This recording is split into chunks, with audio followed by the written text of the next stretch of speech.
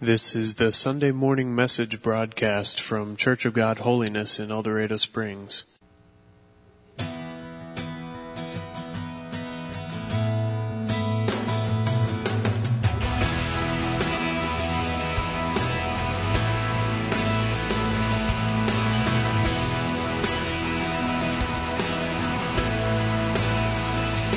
If we could clear the stage, if we could kill the lights, I'd walk down these steps and stand right by your side. I'd put my arms around you and tell you friend to friend, though I may not know your story or the heartache that you're in. There is love enough, no matter what you're going through. There is love enough, and grace will carry you. God is in this moment, there's nothing He can't do. For every one of us, He is love enough. Wish I could go with you to the place you cry your tears, that room where you sit all alone with your questions and your fears. Wish I could hold your hand, and when friends say words that hurt, I'd remind you of what's true.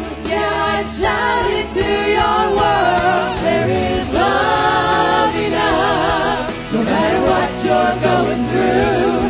There is love enough, and grace will carry you. God is in this moment, there's nothing He can't do. For every one of us, He is love enough. There is hope, don't you know, that everything you need was given on the cross. So hold on, keep believing. There is love enough. There is love. There is love enough. There is love enough. No matter what you're going through, there is love enough, and grace will carry you. God is in this moment, there's nothing He can't do. For every one of us, for every one of us, He is love enough. He is love enough.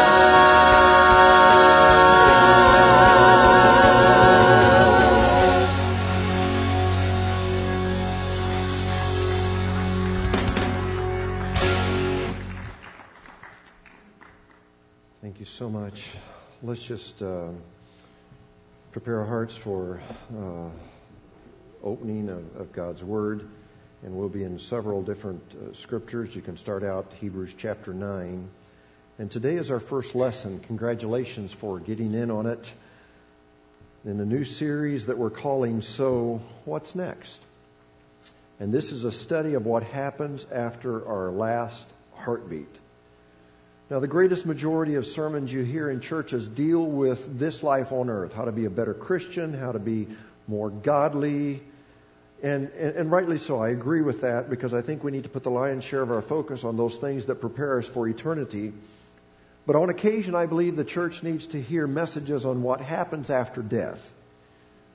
Otherwise, as is very evident in our society today, we end up with a very warped theology regarding the afterlife. So in this series, we'll be looking at several aspects. We will be looking at the matter of hell. Is hell for real? I mean, is it a literal place? People say, man, my day was hell. So is hell kind of like just having a bad day? Or is it really a place of weeping, wailing, gnashing of teeth? Or is that description in the Bible just figurative speech? And don't worry, we're not going to be trying to hellfire and brimstone you to the altar. That's not what we do here. But I believe I have a responsibility as your pastor to help you understand what God's Word says about hell.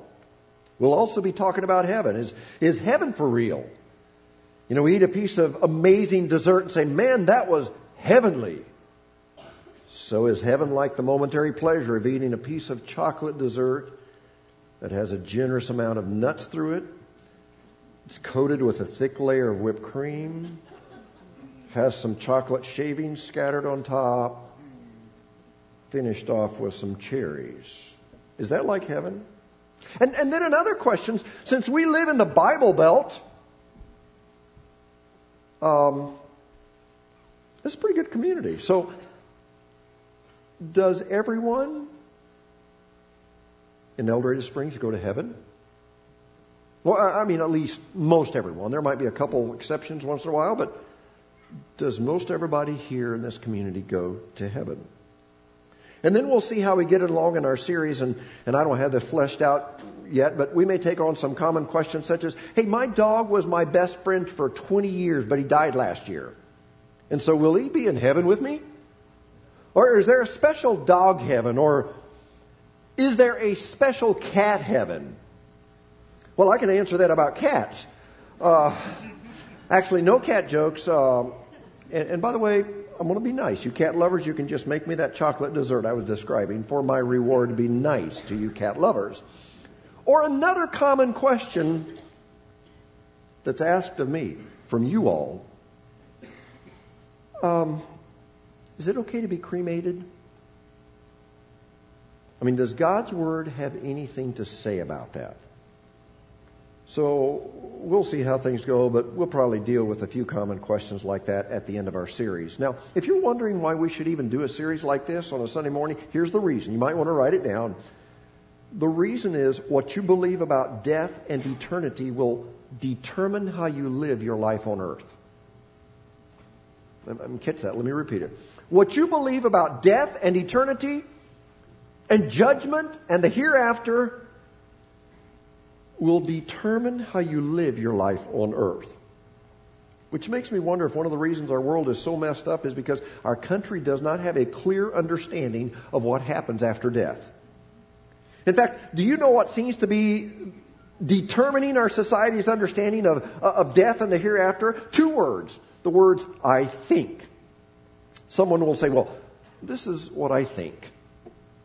And then someone else will kind of just pull another concept out of the air and say, this is what I think. And then someone else will say, I don't agree. This is what I think.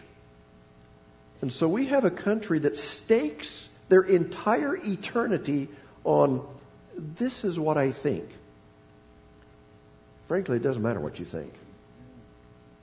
What you think, what I think, carries no authority. As a result, listen to some of the common yet distorted views on death and eternity. For example, atheists believe that when you die, it's over. End of game. Final buzzer. You cease to exist. They don't believe in God, so they don't believe in eternity. And so when you die, you just turn to dirt and begin pushing up daisies. Other people, when it comes to death, they believe in purgatory. They believe that, once you die, you go to this, I guess, a holding tank, we could call it. And you're stuck in that holding tank called purgatory until your loved ones pray you out. What if your loved ones are mad at you? Other people believe that at death we will all become angels. And I hear that a lot in this community. They say, well, my loved one is now an angel singing in the angelic choir. And they just kind of picture their loved one up in heaven like a little fat, naked baby angel riding on a fluffy white cloud playing a harp. Doesn't that sound like so much fun? Other people, when it comes to death, they believe in reincarnation. They think that if you've really been good, you'll come back as a higher form of life. If you've been bad, you come back as a cockroach or a mosquito or a mouse. And if you've really, really been bad, then you come back as a cat. I just lost my chocolate dessert, didn't I? And I think I told you this story not too long ago, but you tell stories more than once, so let me have the joy of doing this. But I heard of somebody who got into an argument with a lady who believed in reincarnation, and she believed that she'd be reincarnated as a tree. And so she asked the person she was arguing with, well, what are you going to come back as? And he said, well, I don't believe in reincarnation. She said, but if you did, what would you come back as? And he said, okay, if you're going to be a tree, then I'd like to come back as a dog. And I'd find your tree and show you what I think about your reincarnation.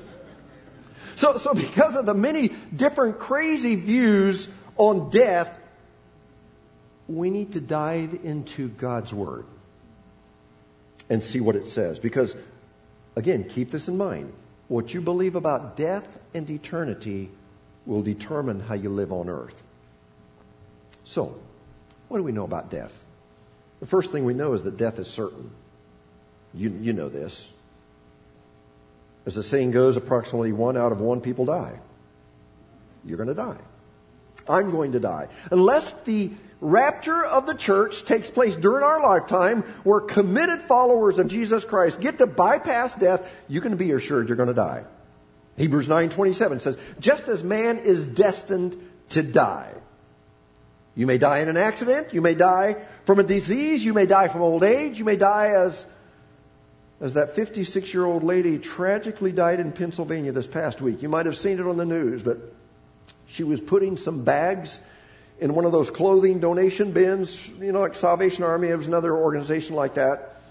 And she was standing on a little stool, and she had put several bags in. I think she was on her last bag, and something happened to that stool. It either collapsed or turned over. And this is a true story. She got her arm caught in that drop box and couldn't get it out. And there she hung. Her car was right by her, engine running. She hung there for 6 hours before someone found her. She died of trauma and hypothermia. You may die in a common way. You may die in an uncommon way, but you will die. Now, after death, and we'll talk about this in more depth in just a couple of moments, but the scripture says that we started reading, says after death you will face the judgment. Just as man is destined to die once, and after that you will face the judgment. And what happens for you personally at the judgment depends on what you did with Christ in your lifetime. Now, as we look at death and judgment, I want to emphasize that Christ is the key here. Sometimes we get to talk about death and judgment and it's all scary stuff, but I want us to understand that Jesus Christ is the key that unlocks everything. Listen to the rest of our scripture as we continue reading Hebrews chapter 9, verse 28. So Christ, talked about man's destined to die, face the judgment. So Christ was sacrificed once to take away the sins of many people. And he will appear a second time, not to bear sin, but to bring salvation to those who are waiting for him. Now, I know that some people feel it's very narrow-minded to say that Jesus is the only way. But he is the only way. We were in trouble because we were born with a sin nature. Our sin separated us from a holy God. But the amazing good news is that God so loved the world that he sent his only son, Jesus, who was born of a virgin. Now, what's so significant about being born of a virgin? Well, because of that, Jesus did not inherit the sin nature of an earthly dad, thus making him sinless. And because Jesus was sinless, he was able to take our sin upon himself. And there on the cross, he experienced a literal death. That was Friday. But praise God, Sunday was a-coming. And the awesome news was that he didn't stay dead. And on the third day, he came bursting out of the tomb. And because he took our sin upon himself, then by faith we can take upon ourselves his righteousness and be adopted into the family of God. And Scripture says that anyone, no matter what they've done, no matter how messed up they are, anyone who calls on the name of the Lord Jesus will be saved. Would you say amen? And today I pray that there will be some of you, whether you're here or listening to the podcast or to the live stream or on the radio, I pray that there will be some that will turn from their sins and call on His name. And Scripture says that your sins will be cast as far as the east is from the west, and your heart will be as clean as if you had never sinned. And even though your body will die a physical death, yet you will never die eternally. You will live with Jesus in heaven. That is amazing good news. So what do we know about death? First of all, it's certain. Secondly, death causes the soul and body to separate. You also know this. I mean, you hear this at every funeral. You could preach this. You are not your body. This right here, it's just skin. It's not the real me. The body is a house for the real me, but it's not the real me. And at death, the skin, the flesh just kind of comes off. But the real me continues to live on. In Matthew chapter 10, verse 28 says, don't be afraid of those who want to kill you. They can only kill your body. They cannot touch your soul. That's good news. So at your physical death, your family will be making preparations for your funeral. The ladies of the church will get together and they'll work hard on the meal to serve all the relatives. The pastor will be trying to find some nice things to say about you. For some of you, that'll take a while. And at the service, the obituary will be read, and it will say, so-and-so passed away on such and such a date. But understand, you will be very much alive. Again, you know that. You go to funerals, you can quote everything I've just said. I did hear a funny thing. I think I've got enough time to tell this, but there was a minister, he's a 23-year-old rookie pastor, and he had never done a funeral, so someone died in his first church, and so he was nervous, but things actually went pretty well until he got to the very end. And he said, you know what, your loved one's not here. This is just a shell, this outer covering, as they all say. And he got down to the part where all pastors used to say, and you know, we don't say it as much anymore, but used to be part of every funeral where you say ashes to ashes, dust to dust. And evidently the young rookie pastor thought he had that down. He was winging it by now, and he hadn't written this down in his notes. And so he said ashes to ashes, dust to dust, and his mind went blank. And he couldn't think of what to say. And his mind was saying, think. And it never came to mind. So he decided to kind of lighten up the moment a bit. And he said, ashes to ashes, dust to dust, I hope this coffin doesn't rust. Now you thought it was kind of funny, but his relatives of the dead guy didn't think it was funny. There were no smiles in that family that day. It went over like a lead balloon. But the reality is that the body will die, the soul lives on, and Jesus said this, I am the resurrection and the life. Those who believe in me, even though they die like everyone else, will live again. They are given eternal life for believing in me and will never perish. Wow, it's good news. Let's move on. Number 3. There will be a judgment day. Now, if you're like me, the thought of being judged by God is very sobering.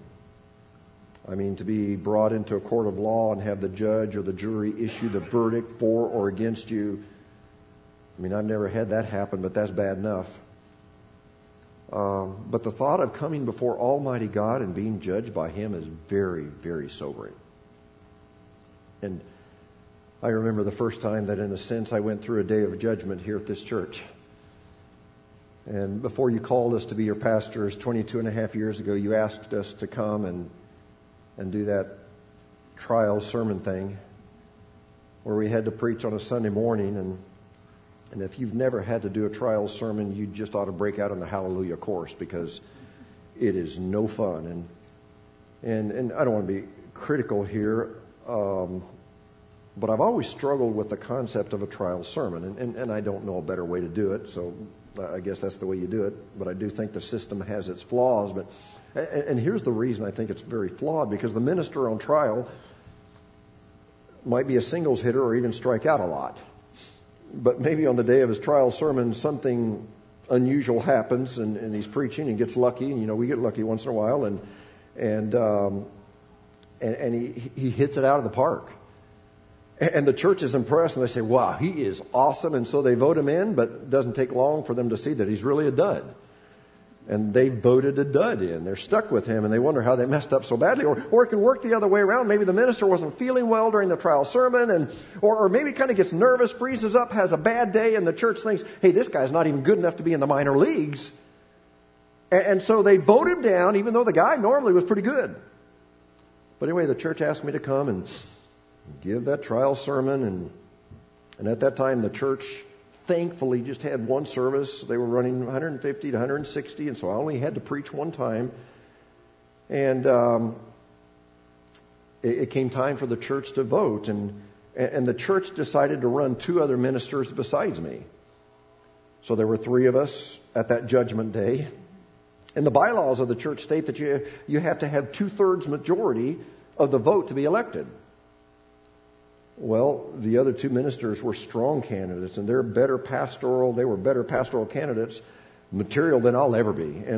And so it was going to be tough for anybody to get 2/3 majority, and nobody did. And you know, the church voted. Sure enough, nobody got any kind of majority. And when I heard about it, it was like, wow, that hurts.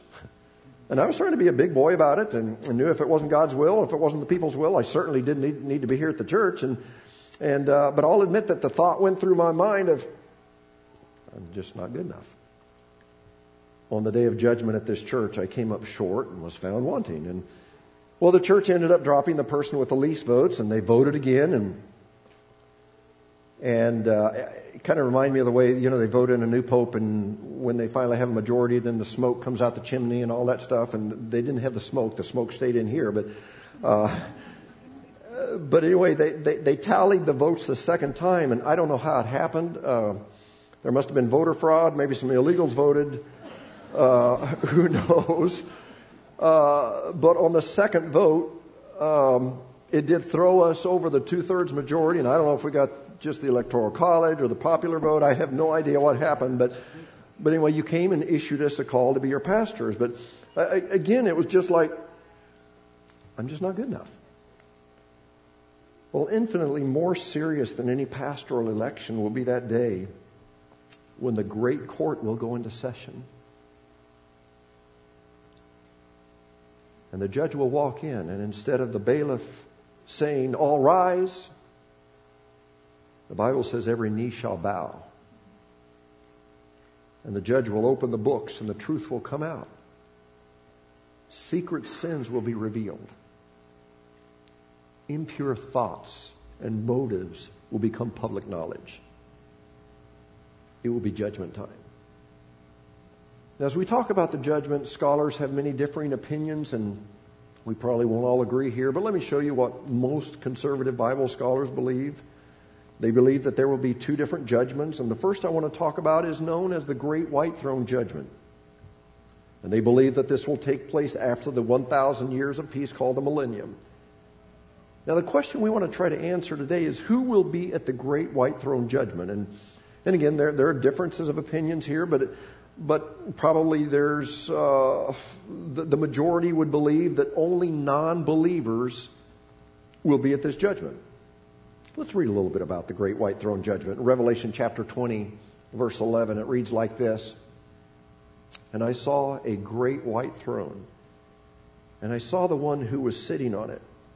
The earth and sky fled from his presence, but they found no place to hide. I saw the dead, both great and small, standing before God's throne.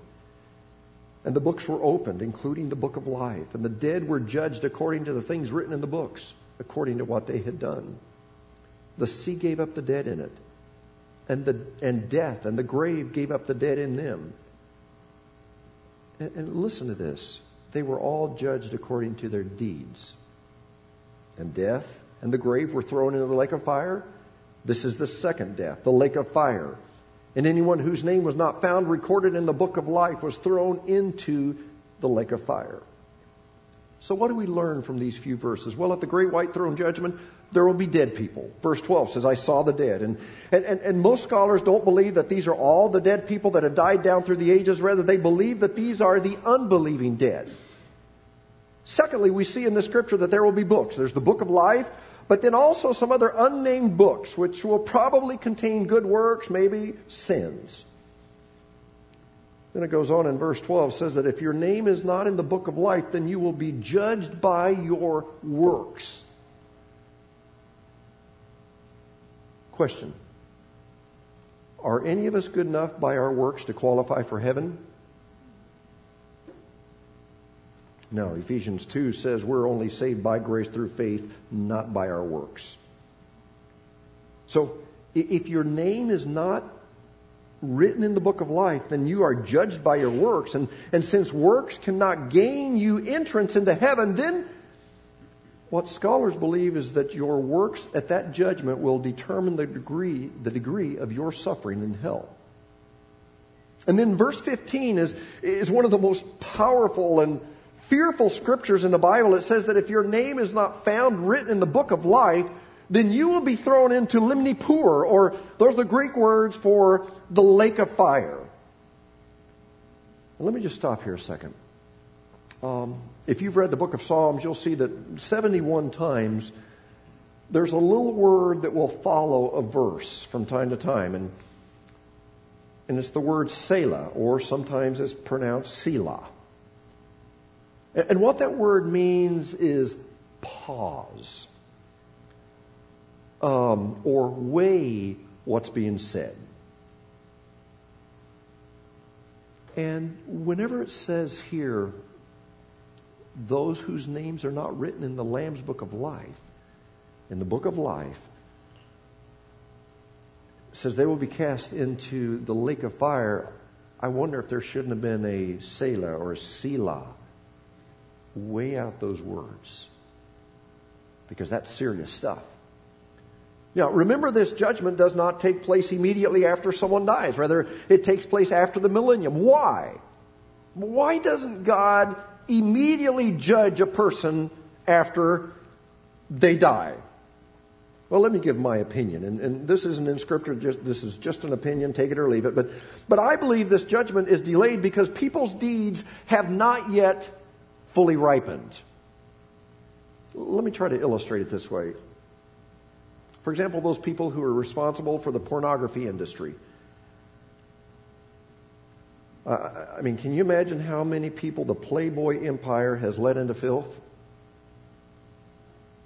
These are people that have corrupted others, that will live to corrupt others, and corrupt others, and corrupt others. You see, their sin against humanity is collecting interest. You know, it's the same way with us as parents. If we do not live godly lives and we choose to raise our children in an atmosphere of drugs or alcohol or foul language, evil deeds, or even just casual unconcern, many times those sins will be passed down from generation to generation to generation. And their sin against their children and grandchildren and great-grandchildren is collecting interest. You know, God cannot pronounce a final judgment until He puts the final period upon the final sentence, upon the final paragraph, upon the final page, upon the final chapter, upon the final book of history. Now, there's a lot more I could say about that. Remember, we're just doing a flyover, just a bird's eye view. But as sure as I'm standing here today, every unsaved person will stand before God to be judged, and no technicality will excuse them. They will be judged fairly. Now, the second judgment mentioned in Scripture is known as the judgment seat of Christ. And most scholars believe that this will take place right after the rapture of the saints. And so, in other words, it would take place before the great white throne judgment. And again, not everybody agrees on that, but most scholars would be united here. Let's read about the judgment seat of Christ in Romans chapter 14, verse 10. So, why do you condemn another Christian? Why do you look down on another Christian? Remember, each of us will stand personally before the judgment seat of God. For the Scriptures say, as surely as I live, says the Lord, every knee will bow to me and every tongue will confess allegiance to God. Yes, each of us will have to give a personal account to God. So by the context here, it appears that the judgment seat of Christ is only for believers. And your eternal destiny is not decided at the judgment seat of Christ. Your eternal destiny was determined when you responded to the grace and the work of Jesus on earth. But the judgment seat of Christ is the place to see whether or not you are worthy of rewards in heaven. Someone said it this way: while our heavenly reservation is eternally secured by Christ's work for us, our heavenly rewards will be eternally determined by our work for Christ. So let's look at the judgment seat of Christ. The Greek word for judgment seat is the word bema, B-E-M-A. And it's a word that is very rich, has a lot of historical meaning. It was commonly used in the Greek Olympic Games. And so at the end of the competition, whoever won would come up and there would be a platform. They would step up onto the platform that was called the bema. And the judge would come over, the competitor would bow low, and the judge would put on them an olive crown. And in a sense, that's what's going to go on at the judgment seat of Christ. Saved believers will meet at this judgment, and Christ will judge their works not for entrance into heaven. You can't get there by works. But they will be judged to see what rewards they deserve. Let me just try to walk you through what might happen. Imagine you as a person who has been saved and your sins have been forgiven. You're washed in the blood of Jesus Christ. You're at the judgment seat of Christ, and let's say that Jesus looks you in the eye and for the first time ever you get it. You see the love of God like you were never able to comprehend in your life on earth. And all of a sudden you bow down to begin worshiping Him. And we're not talking about for 2 minutes like we tend to do here, but let's say for 1,000,000 years. Because you begin to understand what it cost Him and how much He really loved you. But maybe while you're on your face before God, He says, son or daughter, stand up. And you say, I'm not worthy to stand before you. But God says, no, please stand.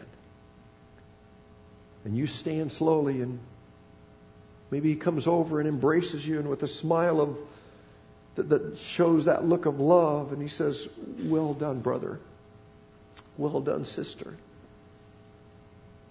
And then He might say something like, I want you to step up on the bema. I have a reward for you.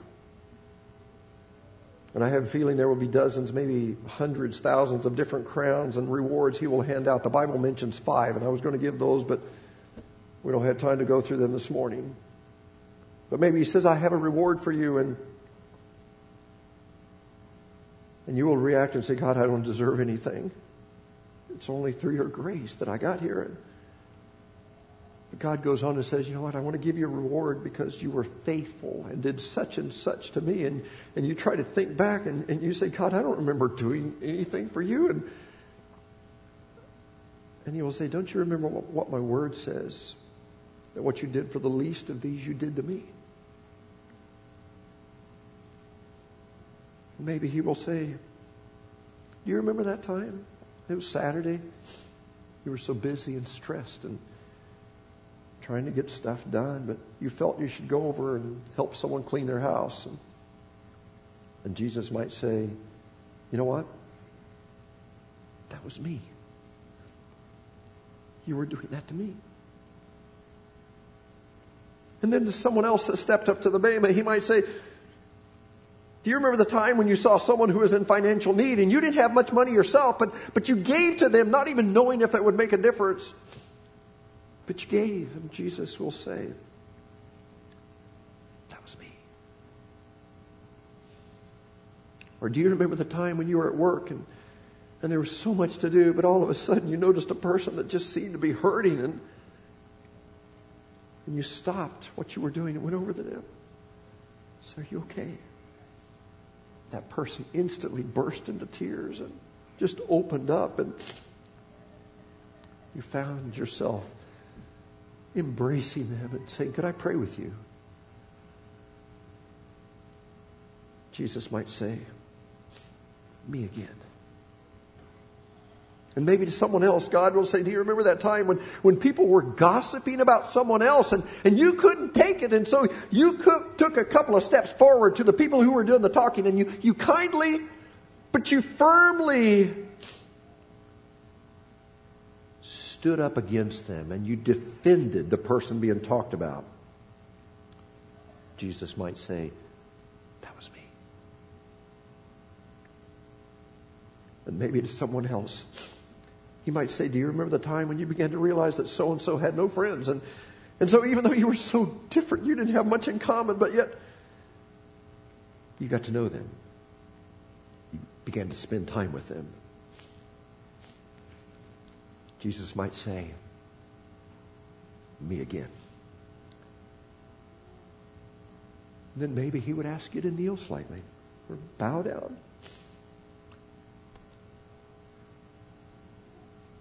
And he would put a crown on your head. And he would say, well done, good and faithful servant. And so at the judgment seat of Christ, here's the bottom line. One day you who are believers, your work or your lack of it will be judged. And I want to just say this very plainly. Many of you, you're going to be rewarded. You're going to be blown away. Because many of you, you are the most amazing servants on earth. You're generous. You're selfless. You're Christ-like. You will be rewarded. You don't do it for rewards, but you will receive them. But on the other side, I wonder if there won't be some people that will be embarrassed because at the judgment seat of Christ, where God is handing out rewards, you're going to be embarrassed. You took the step of receiving Christ, but then you took your talent and you buried it in the ground. You know, there's an interesting scripture, and I'll just be honest with you. I don't have this scripture totally figured out. I texted it to Chance this week, and I've been just kind of chewing on this scripture throughout the week, and I don't have it figured out yet. But let me read it and make an application, and then we'll go home. 1 Corinthians chapter 3, verse 11. For no one can lay any other foundation than the one we already have, Jesus Christ. Now, anyone who builds on that foundation may use gold, silver, jewels, wood, hay, or straw. But there's going to come a time of testing at the judgment day. Catch that, judgment day, to see what kind of work each builder has done. Everyone's work will be put through the fire to see whether or not it keeps its value. If the work survives the fire, the builder will receive a reward. But if the work is burned up, the builder will suffer great loss. And this part is the part that I'm just not sure I've totally figured it out yet, but it says the builders themselves will be saved, but like someone escaping through a wall of flames. Well, what does that statement really mean? I believe one of the applications is that there may be some of us that we placed our trust in Christ, but we were selfish. We didn't serve.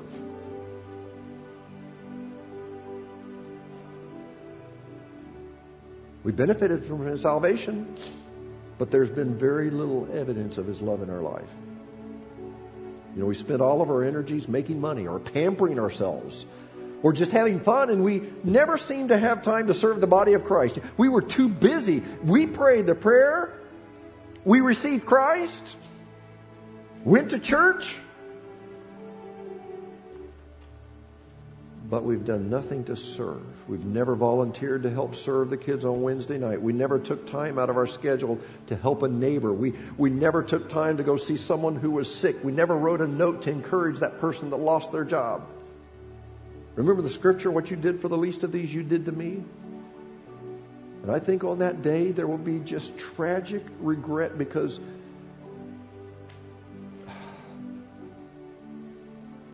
we will be saved, but only as one just escaping the flames.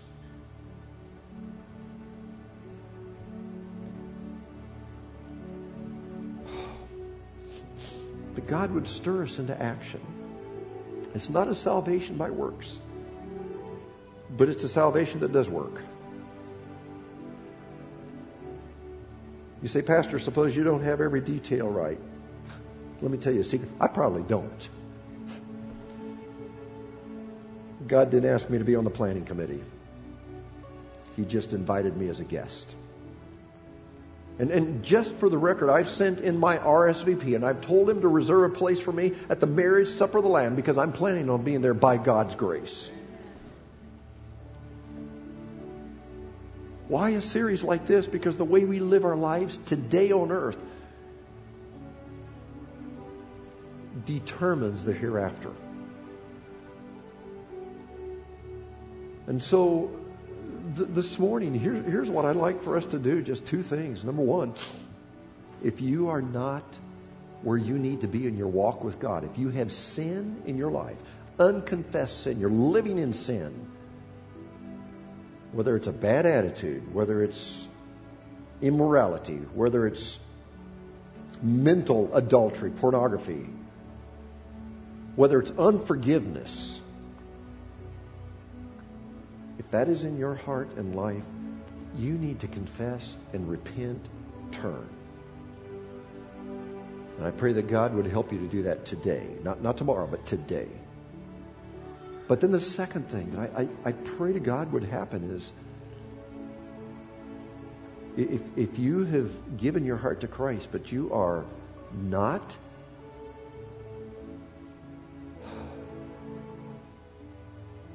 if you're not serving the body of Christ, God, if you're not helping people, I pray that today would be the day to where we would just say, God, forgive me. I've been so selfish. And that we would take it upon ourselves to live a life worthy of rewards. I'm going to ask you to stand, and as I said earlier in the service, could we just forget any prideful attitude? And if there are some of you that you would like to come and receive Christ, you want to pray a prayer of repentance, I know there are several that would love to just gather around you.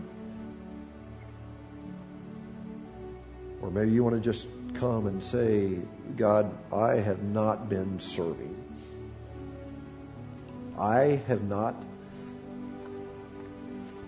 lived a life worthy of rewards. But today, with your help,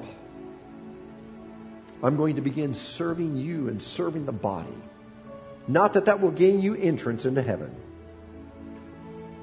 but God asks us to bless others. Let's pray together. Father, I want to just ask you right now that you would make sure that every person is ready to meet you.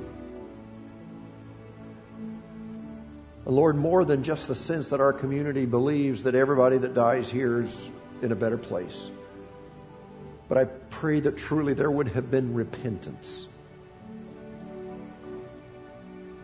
Lord, if there's somebody here that is not right, that is allowing sin to be in their life, I pray that right now they would be so convicted, so miserable, that they would confess that sin and turn from that sin, and that they would live a life of holiness.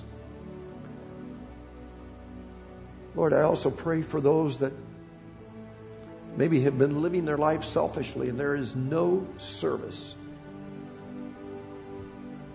And if the judgment seat of Christ were now, there would be absolutely no rewards because it's all just pampering ourselves and living for the weekend. And Lord, I pray that we would invest our lives in serving others, in discipling others. Lord, not that we can gain entrance again into heaven, but you've called us to a life of service. And so, Father, I just pray that today you would begin to do a work in our church and in our community. God, would you stir us? We believe that what we're preaching now is so critical because, Lord, we are a heartbeat away from eternity.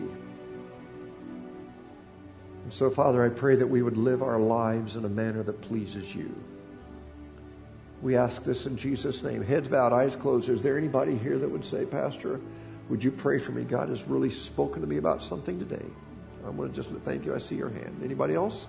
I see your hand. Thank you. You can put your hand down. I see your hand. Anybody else? Pray for me, Pastor. Anybody else? Thank you. I see your hand. I see your hand. Thank you. Father, you see the hands, but more than that, you see our hearts. And Lord, I pray that this week we would please you. Lord, that there would be evidence of sins forgiven and a life walking with you. We pray this in the name of our Lord and Savior, Jesus Christ. And all of God's people said, amen and amen. I don't know, is Lily still in here? No, she's already bailed on us. Okay, we were going to present Lily. She was here. We've been trying to present her for the last few weeks, but anyway, we'll catch her next time. Thank you. You're dismissed. You've been listening to the Sunday morning message broadcast from Church of God Holiness in El Dorado Springs. Our messages are archived at www.eldochurch.com, or to order compact discs or DVD videos of the messages, call the church at 417-876-2200. Thank you for listening.